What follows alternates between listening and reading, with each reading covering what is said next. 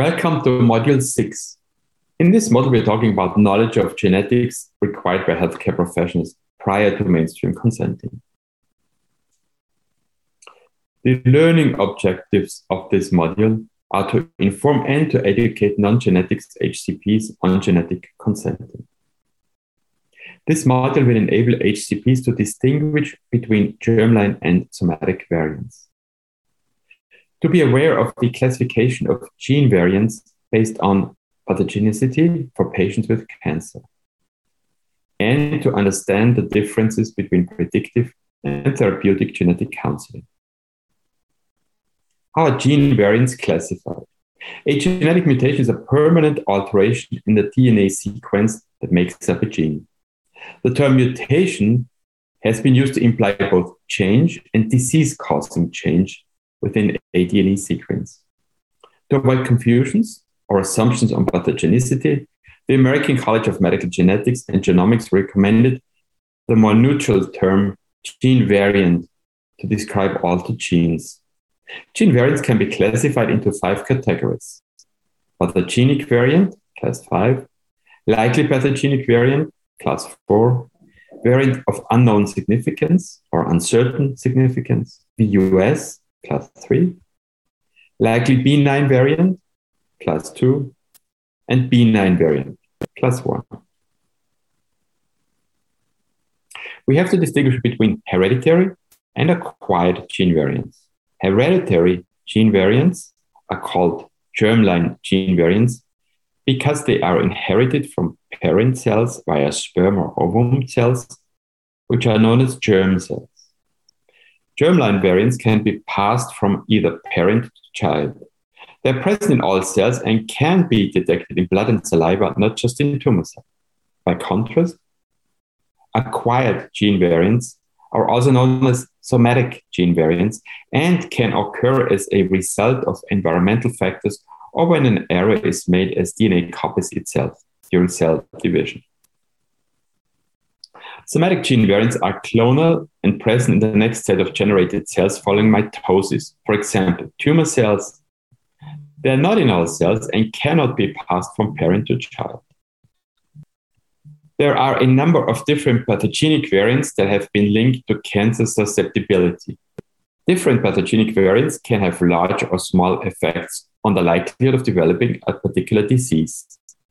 Some gene variants have little to no impact. However, other variants, for instance, certain variants in BRCA1 and BRCA2 genes, greatly increase a person's risk of developing breast and ovarian cancer.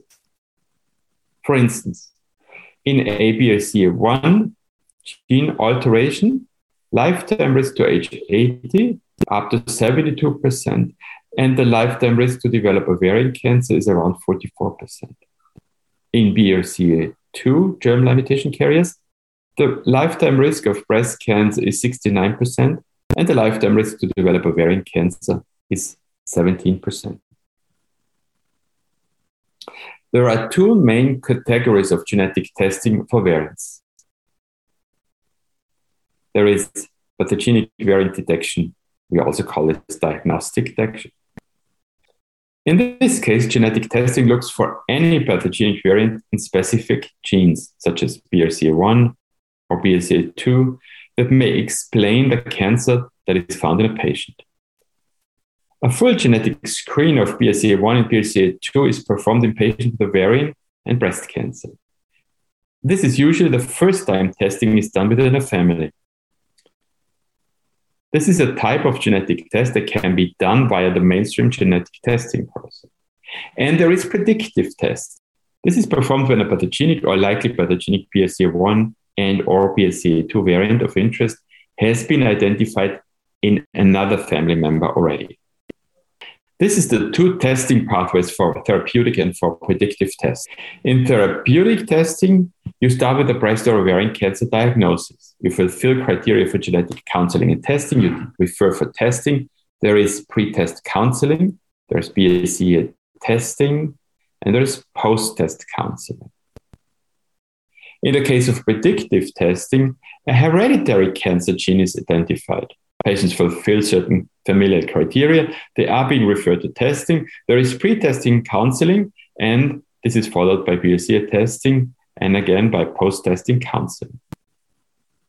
This allows to inform patients about risk-reducing strategies and a surveillance program. Predictive testing is aimed at identifying BRCA mutations in high-risk families. It is only initiated after genetic counseling if high-risk criteria are met. Genetic counseling is usually performed by geneticists, but it can also be performed by oncologists or surgeons or gynecologists, according to the Austrian genetics law. Predictive testing is usually offered to affected individuals first. High-risk screening programs and prophylactic surgery can be offered to women bearing such a mutation. Here you can see the patient flow for predictive counseling. We're usually asking for age at onset in family members and the presence of breast or ovarian cancers in a family. This is part of genetic counseling. And we also wonder whether the risk of the presence of a BRCA1 or 2 germline mutation is increased. If so, BRCA analysis is indicated.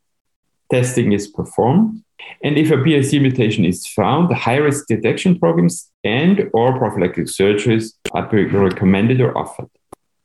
If no mutation is found in a high-risk family, then a high-risk detection program is being offered.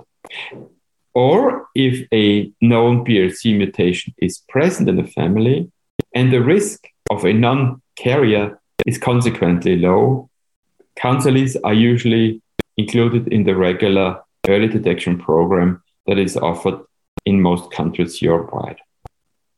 If the risk for the presence of a BRCA1 or 2 mutation is not increased because of an absence of a convincing family history or because of an absence of the presence of a known BRCA mutation in a family member, we would not offer BRCA1 analysis, and a counselee would be requested to undergo the regular screening program offered by the national authorities. Therapeutic testing is aimed at a personalized treatment, for instance, at surgery. And it is offered to women at risk for harboring a mutation. And this is in particular women with triple-negative breast cancer, young women with breast cancer, and all women with HER2-negative breast cancer. We now have expanded criteria. Familial aggregation of cancers is not necessarily important. It has, however, to be initiated by a member of the MTD team. It is usually performed by the treating oncologist or by the treating surgeon or gynecologist, and this is regulated by the Austrian genetic law. In summary, a genetic mutation is a permanent alteration in the DNA sequence that makes up a gene. Gene variants may be classified as hereditary, we also call this germline, or acquired, we also call this somatic. There is a number of different pathogenic variants that have been linked to cancer susceptibility. For instance, certain variants in BRCA1 and BRCA2 genes greatly increase a person's risks of developing breast or ovarian cancer. Predictive testing is aimed at identifying BRCA mutation carriers in high-risk families, and therapeutic testing is aimed at determining personalized treatment.